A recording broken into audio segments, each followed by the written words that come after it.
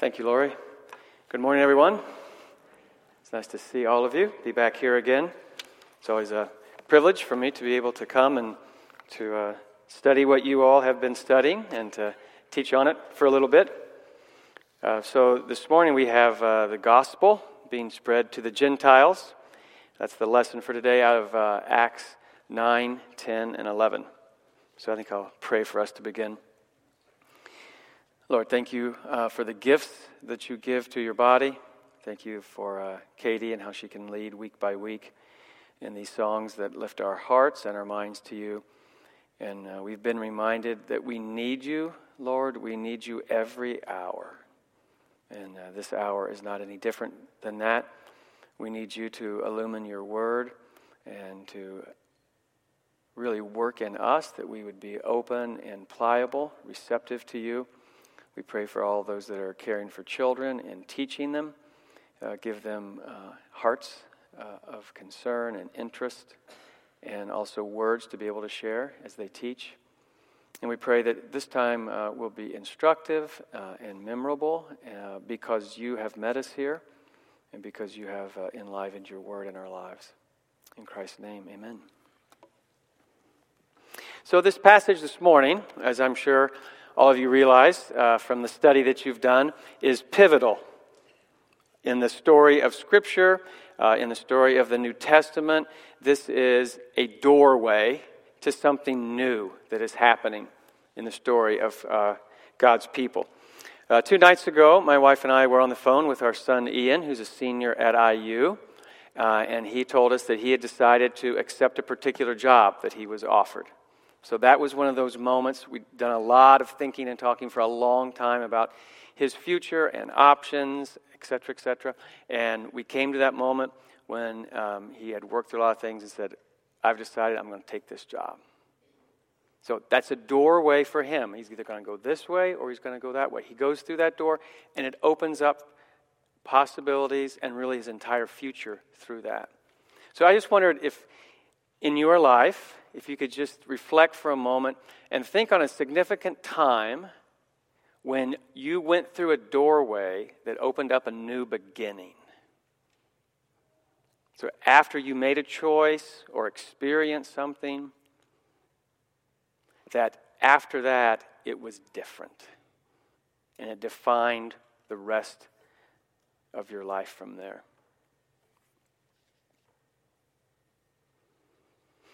So that's what we're talking about this morning, is when something brand new happens. It might have been hinted at, might have been hoped for, but when it occurs, things are different. And this account of Peter and Cornelius is one of those rare occasions in the Bible, because not all days and times are the same, right? And this is one of those moments where it's a hinge and things become quite different. I think 2 weeks ago, it was Kathy Gurley who spoke out of chapter 9 in Acts on the conversion of that great New Testament missionary, Saul. Gets his name changed to Paul. This morning we're reading about a close friend of Jesus who left home and who was compelled to tell others about Jesus' unique life and what he had to offer. So we're switching from Paul to Peter here in Acts 9. I think you can see on your outline that I think most of you picked up for today, just the basic overview. We'll just go through second half of chapter 9 up to the first half of chapter 11, so there's actually a lot of text here.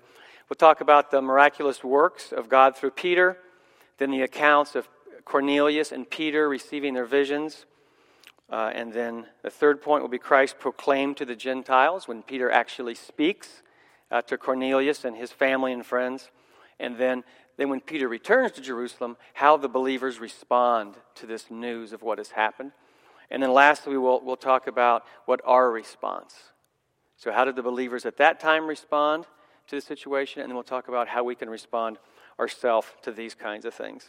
So let's take a look at chapter 9, starts in verse 32.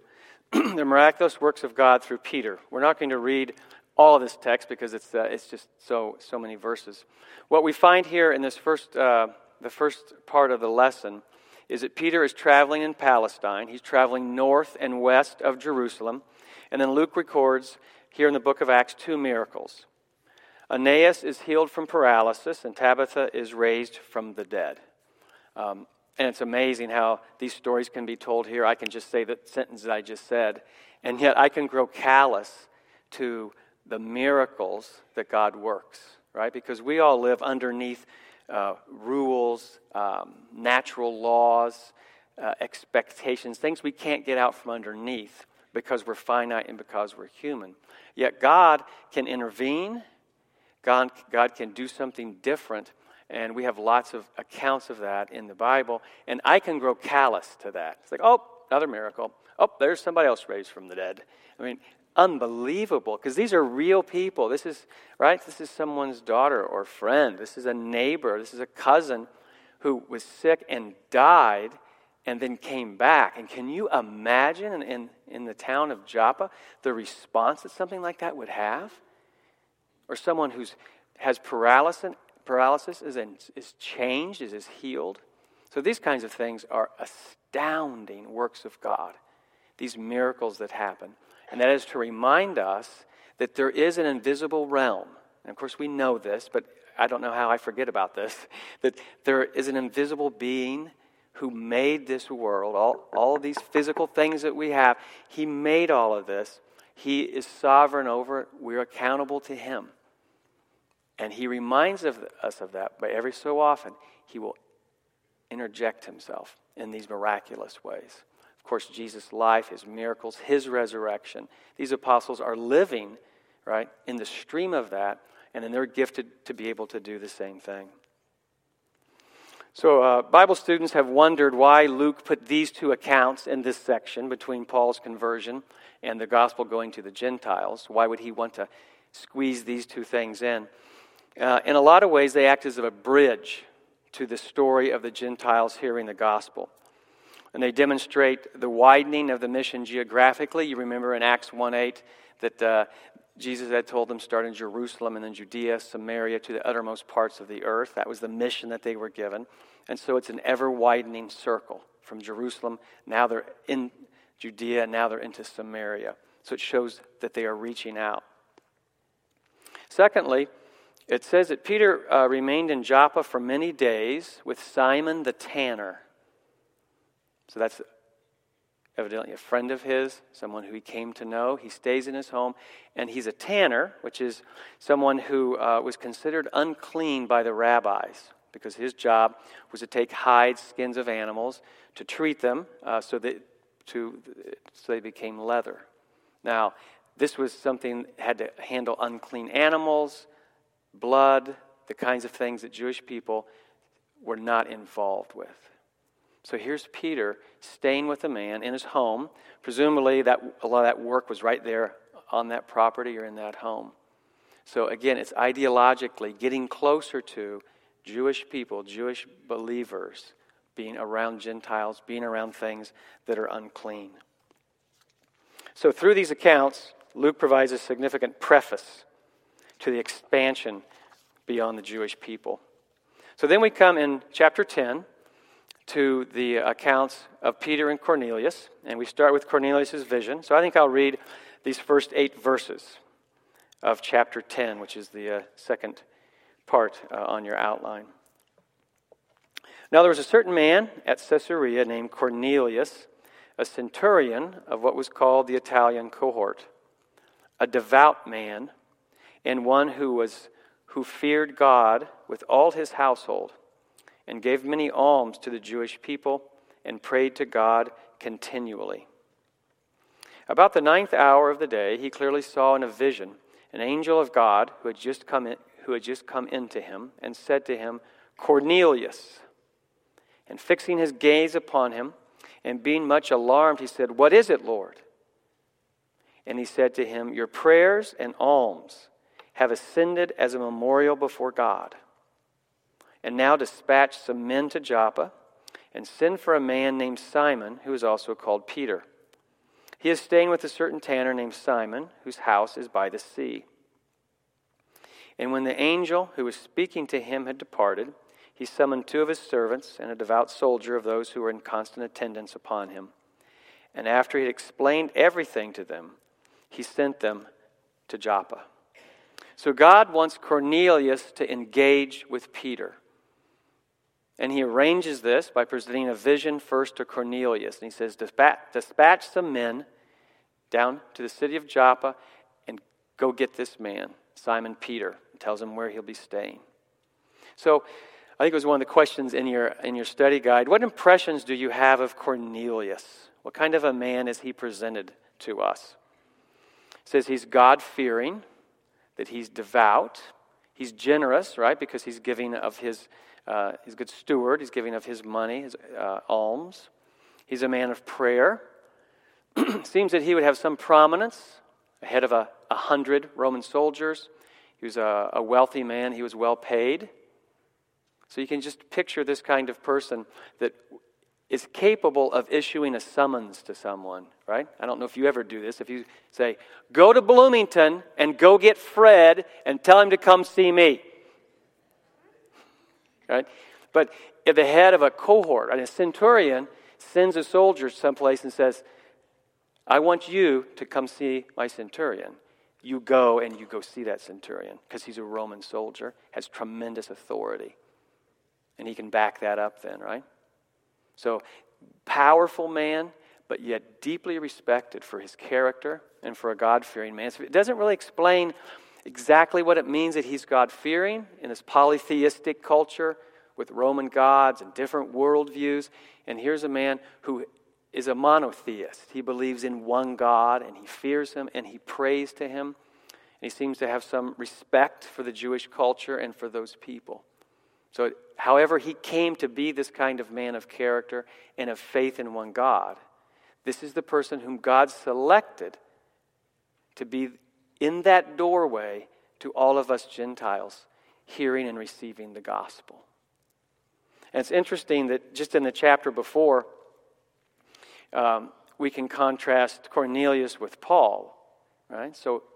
Or Saul. So we have Saul, the spiritually blind Jewish leader who's persecuting God's people. And you compare that to this devout Gentile soldier. And so what we know is that God will use people for his purposes. Use someone who's blind and is actually accusing the church and harming them and tracking them down. And he'll use a person who doesn't yet know him but is seeking him. And so that tells me that he will be able to utilize me. He will seek me out. Do the same for you. I think I would generally rather be Cornelius than Saul, right? I mean, since God seeks us and wants to utilize us for his purposes, it'd be better for him not to have to knock me off of my horse, right, in order to be used by him. So that's a little instructive there about who Cornelius is. So simultaneous to Cornelius' vision, God is addressing Peter. So in verse 9, and on the next day, as they were on their way and approaching the city, Peter went up on the housetop about the 6th hour to pray, and he became hungry and was desiring to eat.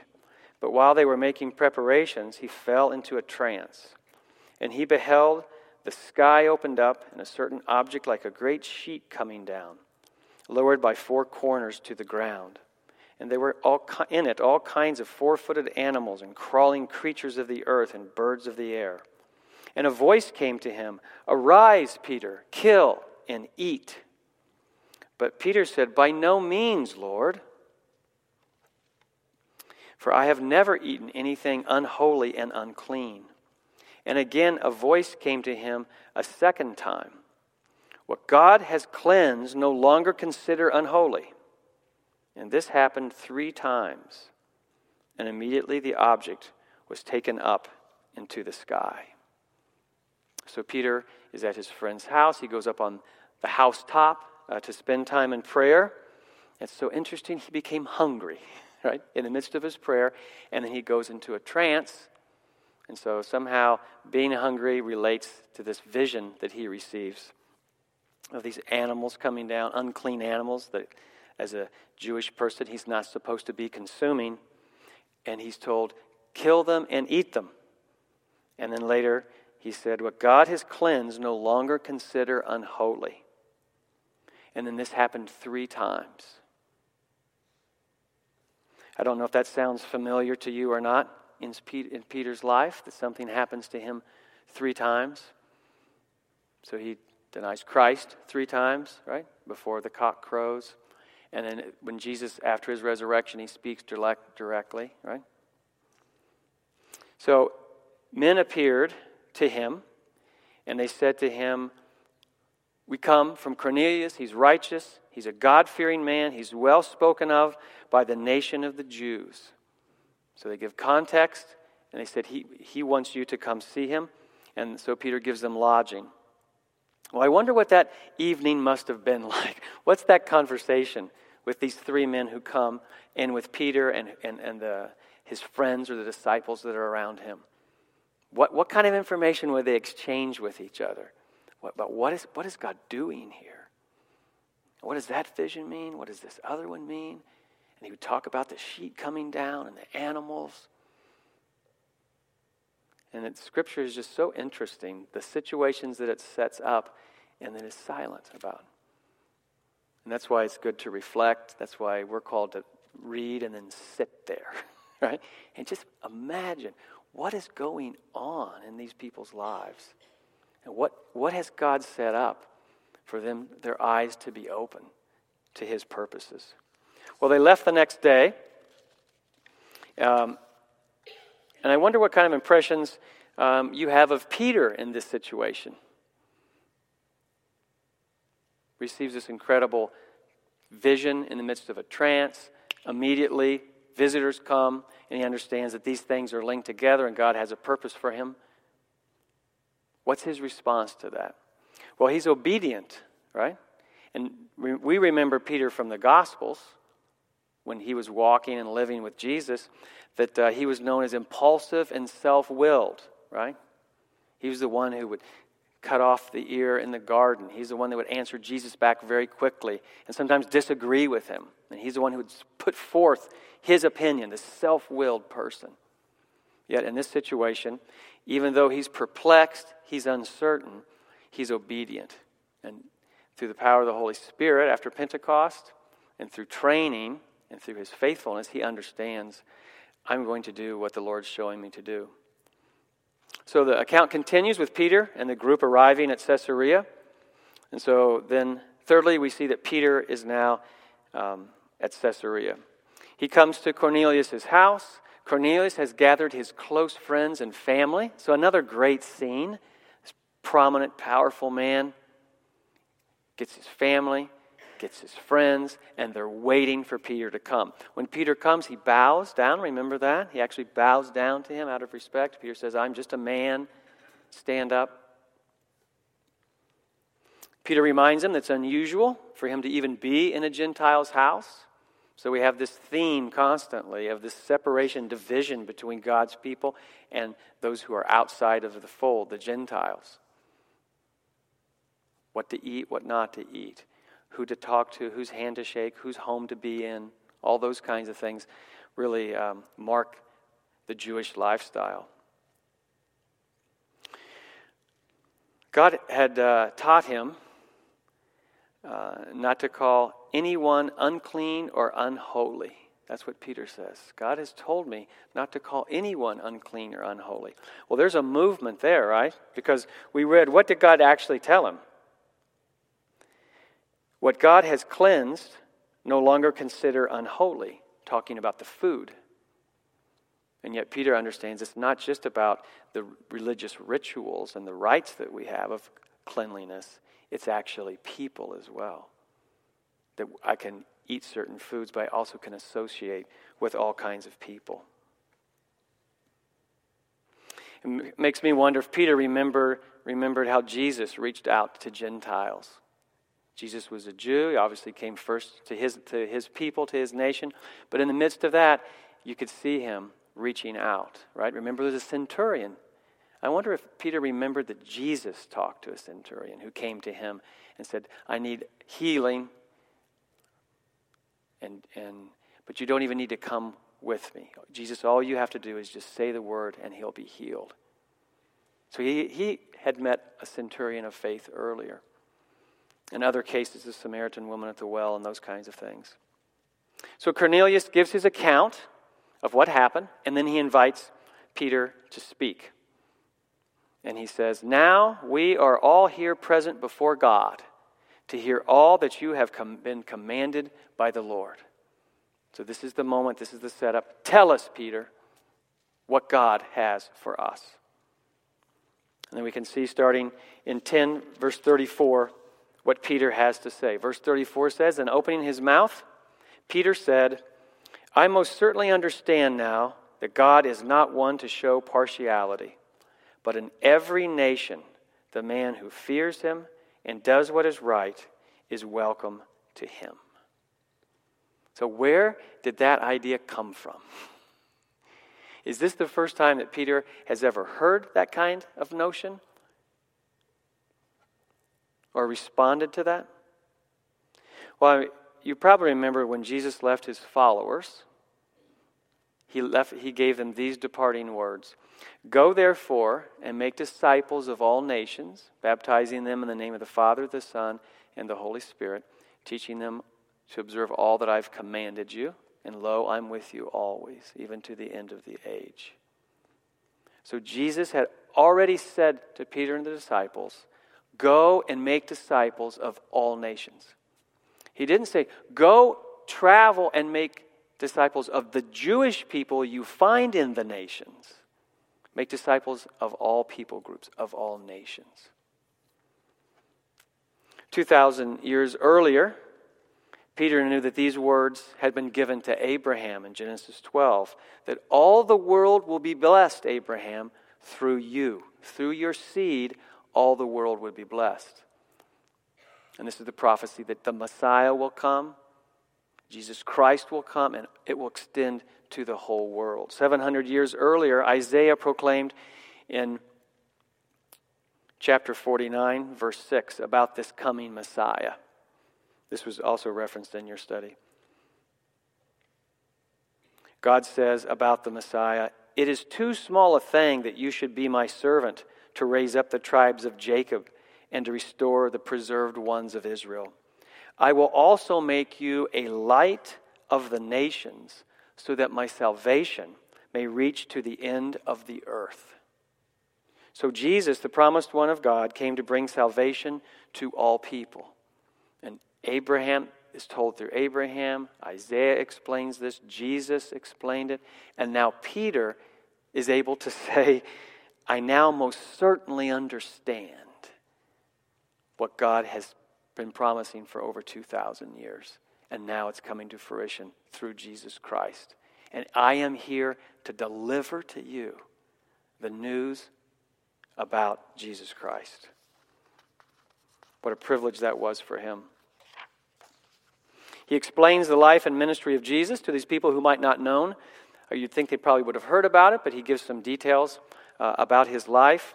And then he says, Jesus is the judge and Jesus is the forgiver. So he's not just a wise man and a teacher. He's not just a miracle worker. He's not just one who was risen from the dead. He is the judge of all people, and he is the one who can forgive you as well after judging you. That's reminiscent of the memory verse for today, isn't it? Out of chapter 4. That this Jesus is the stone that was rejected by you, the builders, who has become the cornerstone. For there's salvation in no one else. There's no other name under heaven given among men by which we must be saved. This is the message that Peter came to deliver. Then, amazingly, the Holy Spirit falls upon these Gentiles. So you have the Pentecost experience all over again. And they're speaking in tongues, and they're exalting, glorifying, praising God. So if again, you just put yourself in that moment, who as a Jewish person who's now a follower of Jesus, You now see the people whom you think are separated from God, who you're not even supposed to be dealing with, and the Holy Spirit falls upon them, and they're worshiping Jesus. And they now are your brothers and sisters, and you now belong to them. What an incredible experience for Peter and for those men and or women, it doesn't say, who went to be with him. And then, because of that, he says, how can we refuse baptism? How can we refuse to baptize them? These are full believers in our Lord, and so then they're baptized. Of course, the news spread that the Gentiles had received the Word and the Spirit and baptism. And Peter then eventually came to Jerusalem, and he reports on this event. So then we find out what the Jewish believers, what their response is to this. And some of them, as we might expect, if you didn't know the whole story and the occasion, they took issue with Peter. So it's a really good question is, how could these believers trust Peter? That what he did was really of God and not something that he arranged just out of his own understanding or his own convictions. And then so Peter tells the story so to encourage them that they can trust what has happened, that this is actually of God. And so the first thing would be, is Peter. You can trust this because I am Peter, and I walked with Jesus, and I'm filled with the Spirit, and He's using me miraculously to raise people from the dead.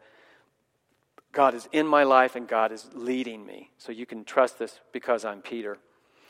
Then, but it's more than that, there's a simultaneous vision with Cornelius. So this person we would never expect to receive a vision and to be seeking God.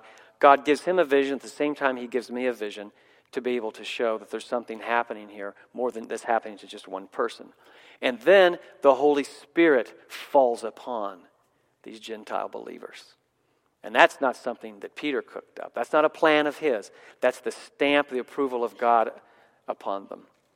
And of course, then we have eyewitnesses as well, right? That Peter didn't go alone and do this. We have other people who have participated in all of this.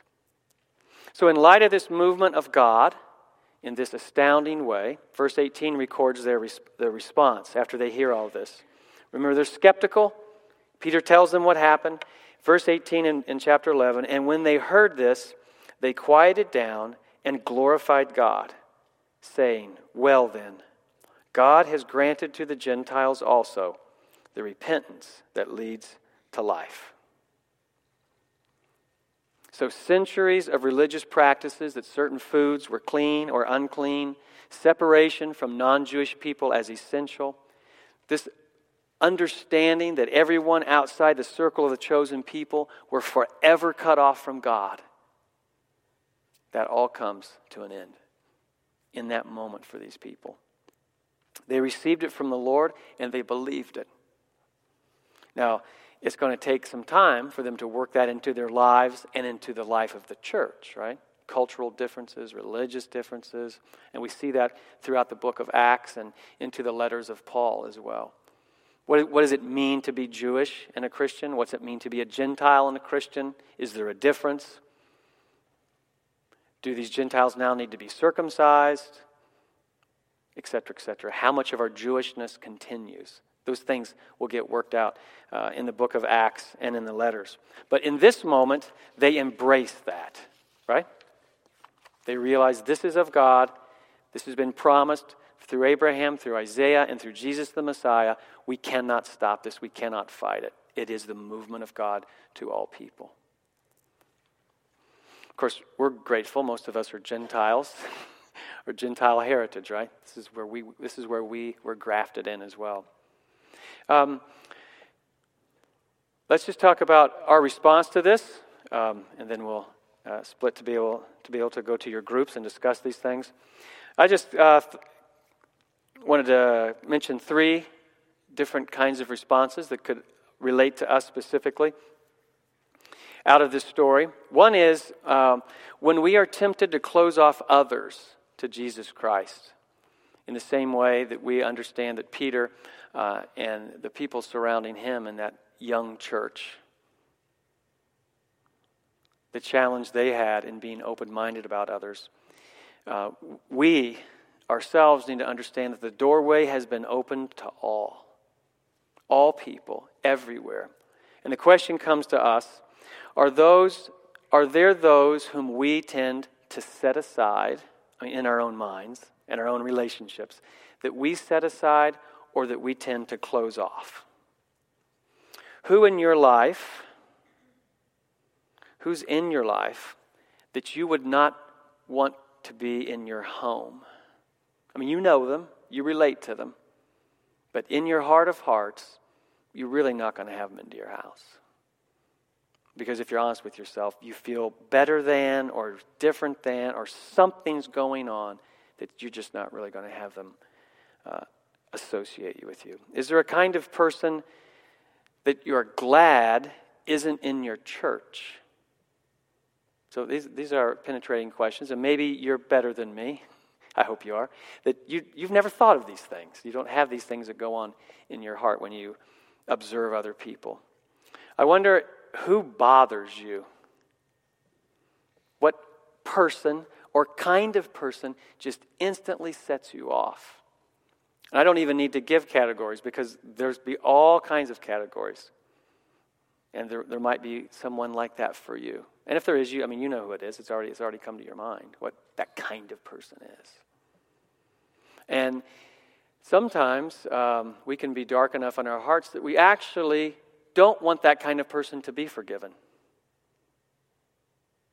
We almost want them to get what they deserve. But Peter came to say, I most certainly understand now that God does not show partiality, but in every nation, the one who fears him and does what is right is welcome to him. I don't know if there's some people that you know or that you observe of whatever kind of person, and you actually don't want them to do right. You actually don't want them to repent. You don't want them to get better. You don't want them to experience the mercy of God. And that cuts against the lesson that we have here. And so our action at that point is to pray for them, pray for ourselves, for our own heart, and then to reach, right? To go across that boundary like Peter did with the love of Christ. Because we're the same way. We're the ones who deserve things of God's judgment. But we haven't received them through Christ. And so we should view everyone that way. A second response is when we're blessed. When you experience the blessings of God in your life. Many of the Jews misunderstood the scope and the purposes of the blessings that they were receiving. They were God's chosen people, not only for their own sake. And this is something that's very easy for us to get tripped up over. God's care and goodness is to be received and to be appreciated, and then become a means to others being blessed. So you get the flow, right? God, out of his graciousness and kindness, chooses to give me a blessing. I am to receive that from him. Don't think I'm the source of it. It's him. And then appreciate that. Walk with him in it. But then I'm supposed to take that and spread it, continue the flow, pass it to someone else. And the Jewish people, often depicted in the scriptures, didn't understand that. Blessings are not an end only. They're a means to something else. So, question for us would be, are there any gifts from God that I am hoarding, keeping to myself? With what might I be characterized as stingy? Is there any way that I'm blocking the flow? So this can be material things, time, relationships. It can be all kinds of ways that I receive these things, and it stops with me. And this is what Peter learned. It doesn't stop with us. I walked with Jesus. He died for me. I met the resurrected Lord. I'm filled with the Holy Spirit. My life is transformed. And I'm telling my people about it. And now I'm telling those that aren't my people. I'm not hoarding things to myself. So I'm sure there's a lot of lessons for the American church there, right? If you just think of believers around the world and all those kinds of things. Okay, lastly, when God unexpectedly brings his message home. When God unexpectedly brings his message home. The Jews in Jesus' time were challenged with what they'd already heard. These Jewish Christians had heard things, but it was being brought to them in new and in compelling ways. Some of them fell into a common trap, some of the Jewish people. Salvation by association. They believed because they were related to Abraham, they were in the bloodline of God's chosen people, that they could be comfortable and confident in their relationship with God. In other words, they were in, and they knew that they were in because they belonged to God's people, biologically. John the Baptist addressed this in Matthew 3. He said, "Do not suppose that you can say to yourselves, 'We have Abraham for our father.' For I say to you that God is able from these stones to raise up children of Abraham." Salvation does not come to an individual by associating with those who know and love God. Each person must personally express trust in Christ, trust in God, and then live out that relationship in obedience. This reminds me of a friend of mine. If you give me one story, I'll give you one story. If you'll give me time to tell one story. I had a good friend who was a heart surgeon, and he invited me to accompany him into surgery. And so he was doing this in Terre Haute. We drove over Terre Haute, spent the night, and then went in the morning to the hospital. And I became a heart surgeon in my mind. So we go into the doctor's lounge, and we're just hanging out in the doctor's lounge with the doctors. We meet the patient and his family, and I'm standing there and do that. Then we scrub in, outfit, all the things, do all this. It's like I'm on TV. Go into the surgery room, and me and the team, we do the heart surgery, right? And I'm standing there, watch all of these things happen. And I actually started to think that I was part of the team doing the surgery because I had spent the day literally being a surgeon. So by association, I gave myself a prestige that literally didn't exist. I mean, it's hilarious, right? I mean, I was invited in, and it was a wonderful experience, but I was an observer. But I tricked myself, and I just started feeling like I was a part of what was going on. Us heart surgeons, we help a lot of people. The same thing can happen spiritually, because you can like the order and the beauty of a religious life. You can be around people who know and love Christ and who have a kind of experience and a kind of family life. Come to church, come to studies, and it's a marvelous place to be.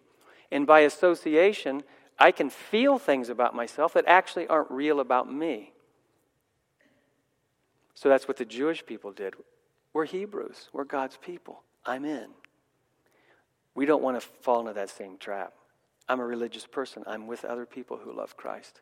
I must love Christ. I must have faith in Him. And this is a great time of year with Christmas, with the incarnation and all this going on to celebrate that, to make sure that you're not just associating with Christian people, but that you yourself have expressed that trust of Him, and that you hold that in your own heart, and that you're able to live that. Okay. Well, those are the things that you can, besides everything else you have to talk about in your groups, you can think about those three things. Not closing off others to Christ, being a conduit where your blessings can flow through to others, and this idea of possessing genuine faith yourself. I'll pray for us. Lord, there's just so much in this passage for us to consider. We thank you for new beginnings. Thank you for hinges and doorways, pathways that you allow to open up that we just didn't know were going to happen. Lord, we pray for things in our lives that you've given us hints or warnings that you've told us about that are real and true, but now we're just seeing them. Give us receptivity to those things, Lord, that we would receive from you the lessons and the truths and the relationships that you have for us. Fill us with your Spirit that we would be believers like the ones we're reading about here. In Christ's name, amen. Thank you.